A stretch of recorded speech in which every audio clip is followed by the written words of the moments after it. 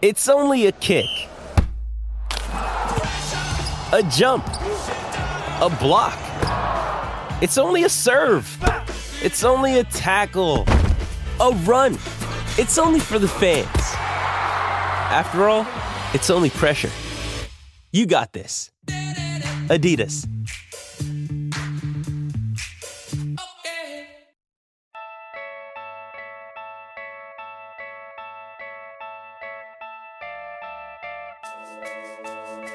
Why did Tyronn Lue get fired?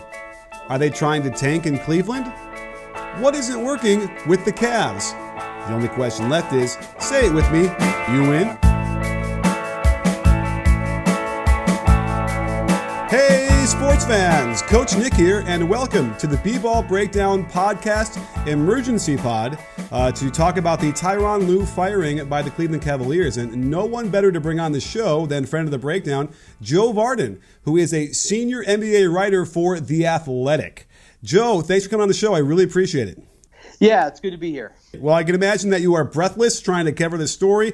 Was there ever an indication until today or before today that this might happen and Tyronn Lue would get fired? Well, nobody ever came out and said it, but I mean, the lines were pretty well drawn in the sand last week when before they play the Hawks, Ty and Kobe at Kobe Altman's direction sit down three of their longest tenured veterans and say, listen, we're going young. They go out that night or the next night against the Hawks in the home opener and get drilled. And the next day, Ty shows up at practice and says, you know what? We're going back to the veterans. He didn't ask for Kobe's permission to do that. And so he kind of put everything on the line right there. He's like, I'm going to play who I want to play. I'm going to do it my way. It didn't work. They went 0-3 during that stretch. And so there you have it. I mean, if you're going to lose and the coach isn't going to be on the same page as the general manager, that's a recipe for disaster. Well, talk about that Atlanta Hawks game when they did go young, according to Altman's direction. What went wrong so poorly in that game?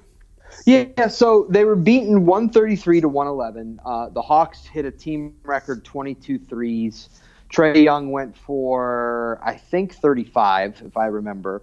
But the Cavs were ahead by as many as 15 in that game. And basically, at the 6-minute mark, Colin Sexton comes off the bench for George Hill. Now, Colin coming out off the bench to play, there's nothing wrong with that. And the veterans love him, and they want him to succeed, and it's fine. But coming in when he did was kind of the first signifier to the players that things were different, that they were going younger and going to give more minutes to the younger guys. Word hadn't exactly spread by tip-off to the entire team that Kyle Korver and J.R. Smith and Channing Frye had been told they would in fact no longer be playing because the team was going young. So that had kind of begun to spill out across the bench as the game started. And then you see Sexton go out there and just kind of like all their inner strength just was kind of zapped. And they played with no spirit that night. And you can see it. Wow. So I guess is the implication here that they didn't fire him right after that or after the game that Tyronn Lue went back to the way he wanted to play his players. So is that implication that Altman was willing to say, okay, let's see how this goes, and his patience was only as long as 2 games or 3 games?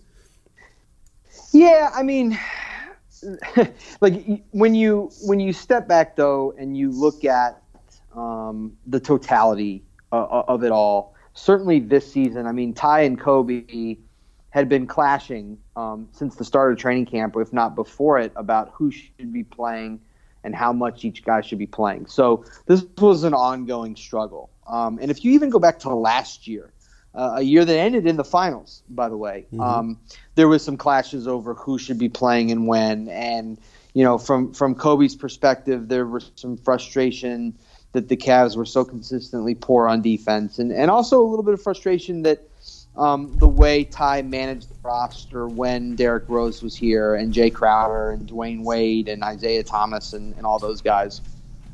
And so the frustrations were already there.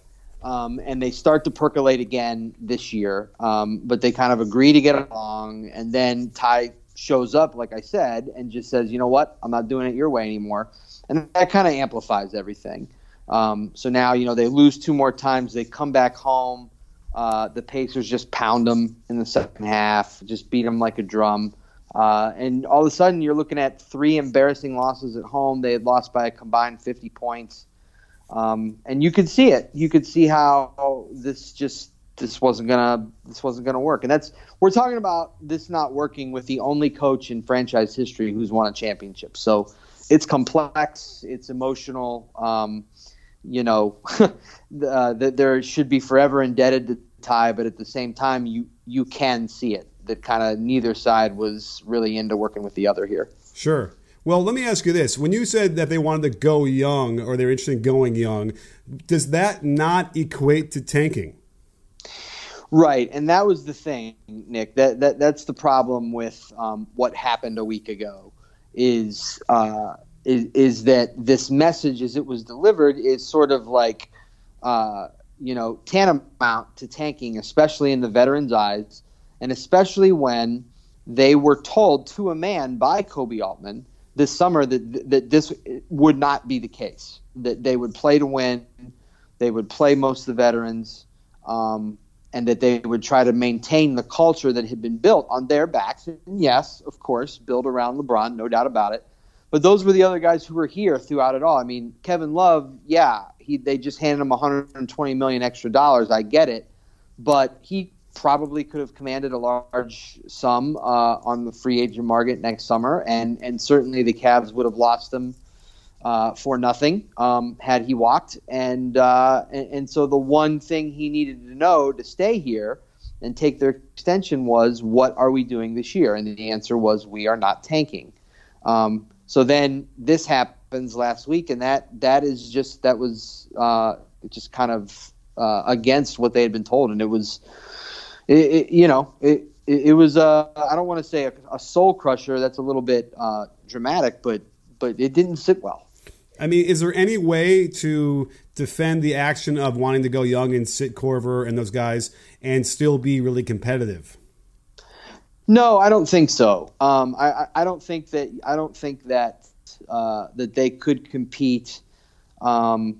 Playing almost exclusively the young players that they have. I mean, you just watch Colin Sexton. He's just not ready. He's not ready for that. And he's doing some good things in some of these games. He was really pretty good in Detroit the other night. So that's great. But, I mean, he's better when he's protected. And to make matters worse, Nick, by the way, the last 2 games of Tyronn Lue's tenure, Kevin Love didn't play. Yeah. And so once they went really old with Channing, but last night they played Sam Decker, who's 25. And it just didn't work out anyway. So, I think Kevin Love is the one who said it. He said it in my report last week that kind of detailed that all this stuff had happened. He said that the way you develop these young guys is to play the veterans. So that way there's not pressure on them. They learn by watching us. And so I tend to agree with that, but the flip side is the veterans had to play better too. And JR struggled in his three games since Ty made that move, and Corver didn't give him much last night. He was really good in Detroit, but it didn't happen between those guys and Kevin not playing. And you do it if you look at these 6 games, they really haven't been close. I mean, they haven't been within a possession in the second half of any game. And so some of the players and Ty have been talking about how they're close, but they really aren't. And so if they come out on whenever it is, Tuesday, I think, and play the Hawks and beat them, I mean, that would be a dramatic change from what we've seen so far this year. Another dramatic change you could see in your own life is an easy way to invest in the stock market and cryptocurrencies, which is why I want to tell you about Robinhood, an investing app that lets you buy and sell stocks, ETFs, options, and cryptos, all commission-free. I've been using their app, and it's really intuitive and easy to understand, with tons of good information to help you make decisions on what to invest in. In just 4 taps, you can make a trade without a charge, unlike other brokerages that could charge you $10 per trade, so you can keep all of your profits. If you're not that familiar with the market, and trust me, I'm a novice, you can easily get started with Robinhood. And best of all, wait for it, Robinhood is giving away a free stock like Apple, Ford, or Sprint to help you build your portfolio. Sign up at breakdown.robinhood.com so you can start now. That's breakdown.robinhood.com. The timing, people seem to be really upset about the timing because either they could have just got rid of them before the season started or, give him a chance. So is this timing, what is your reaction to it and why it comes 6 games into the season versus later or before? Well, I think they certainly did not want to fire a guy after he had just come off of 3 consecutive finals.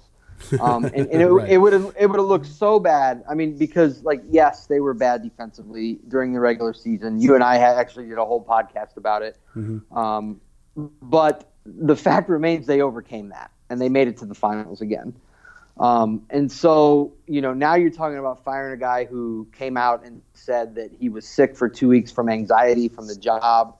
And at a time when we're being so much more open and understanding about mental health issues, that would have looked terrible. Mm-hmm. They owed Ty a ton of money. And, they were talking about the idea of maintaining the culture that was here. So you don't fire the coach who established that culture. So I get it. But again, I'm not sitting here today surprised because Ty showed up to work one day last week and said, I'm not doing what you want me to do anymore. He's kind of asking for it. Yeah. Do you feel like the battle with anxiety, which doesn't necessarily ever go away, but that probably had no bearing on anything that happened this year, or is that safe to say, or do we know? No, I think it did a little. He was. I don't know how many people caught this, but all of a sudden, early in the preseason, it was actually during the opener. Around the opener in Boston, all of a sudden Ty just couldn't walk. He was struggling to stand during the game and a couple games and was really having a hard time walking. And it wasn't like he had done anything to hurt himself. And I think the actual diagnosis was the flare-up of a bone spur or something like that. But again, it wasn't like he had been working out or running. And I just think again, that it was that anxiety played a role. Like he was starting again, taking over this team like the first day without LeBron. Not sure how all this is going to work out, and so yeah, I'm not a doctor. I can't prove any of that, and it's up to them to say what was wrong with him or not. I just know. That all of a sudden, out of the blue, his body was failing him again, and it was just like what we saw last year. Interesting. Well, that does bring us to the cloud that hangs over Cleveland, which would be LeBron leaving, and I'm wondering what that has to do with this, if anything.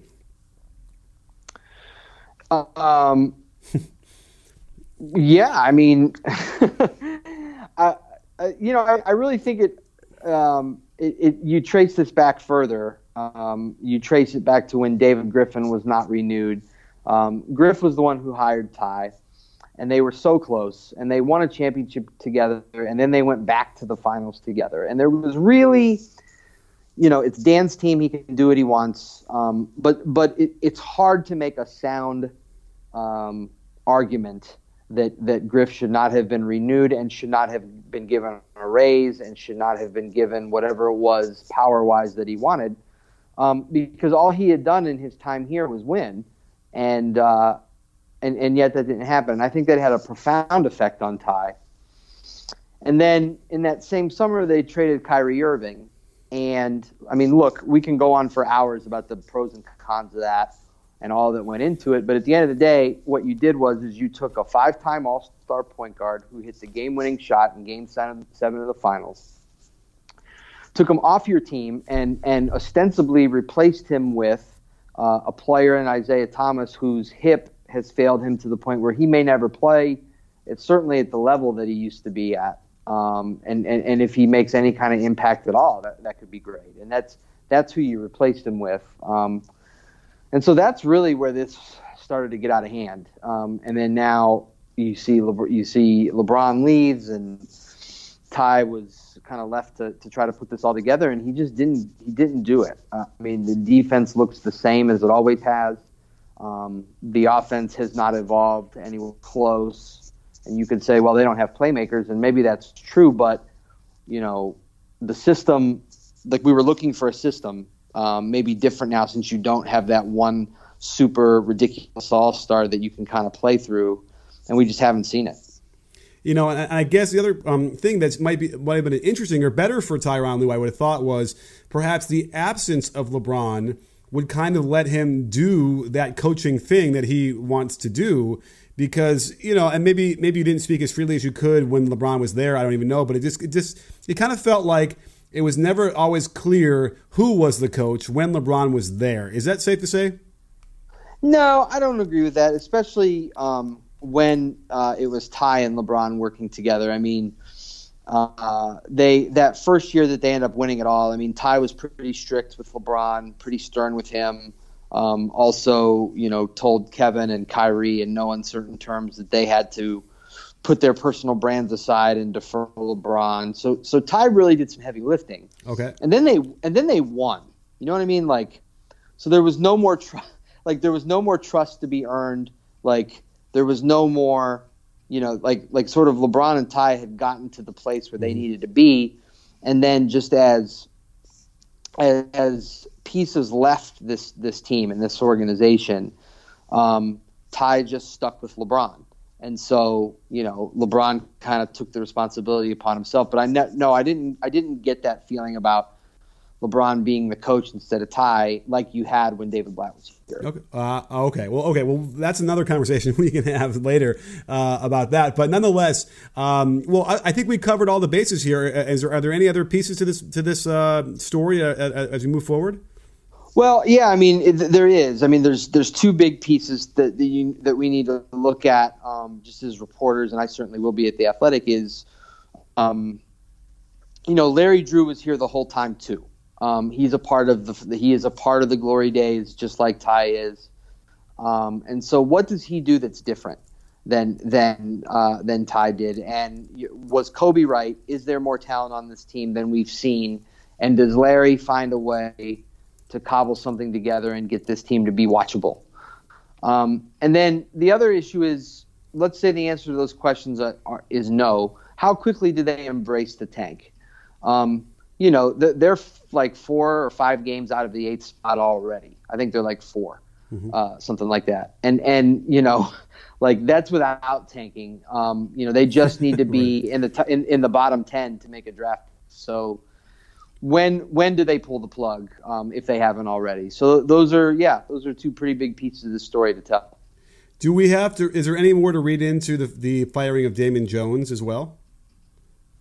I mean, he was here because he's very close to Ty. He also had a relationship with LeBron. That's actually how Damon was introduced to this organization, was through LeBron. Okay. That's kind of one of his body guys and one of his personal shooting guys. And then Damon hit it off with Ty, and they became close. And so now that Ty's out, it makes sense that Damon's out as well. All right. Well, that all makes sense. And Joe, I can't thank you enough for coming on and breaking this down for us. Oh, anytime. You got it. And don't forget, sports fans, at B-Ball Breakdown, not a channel, we're a conversation. You in? Are you in, Joe? I'm always in.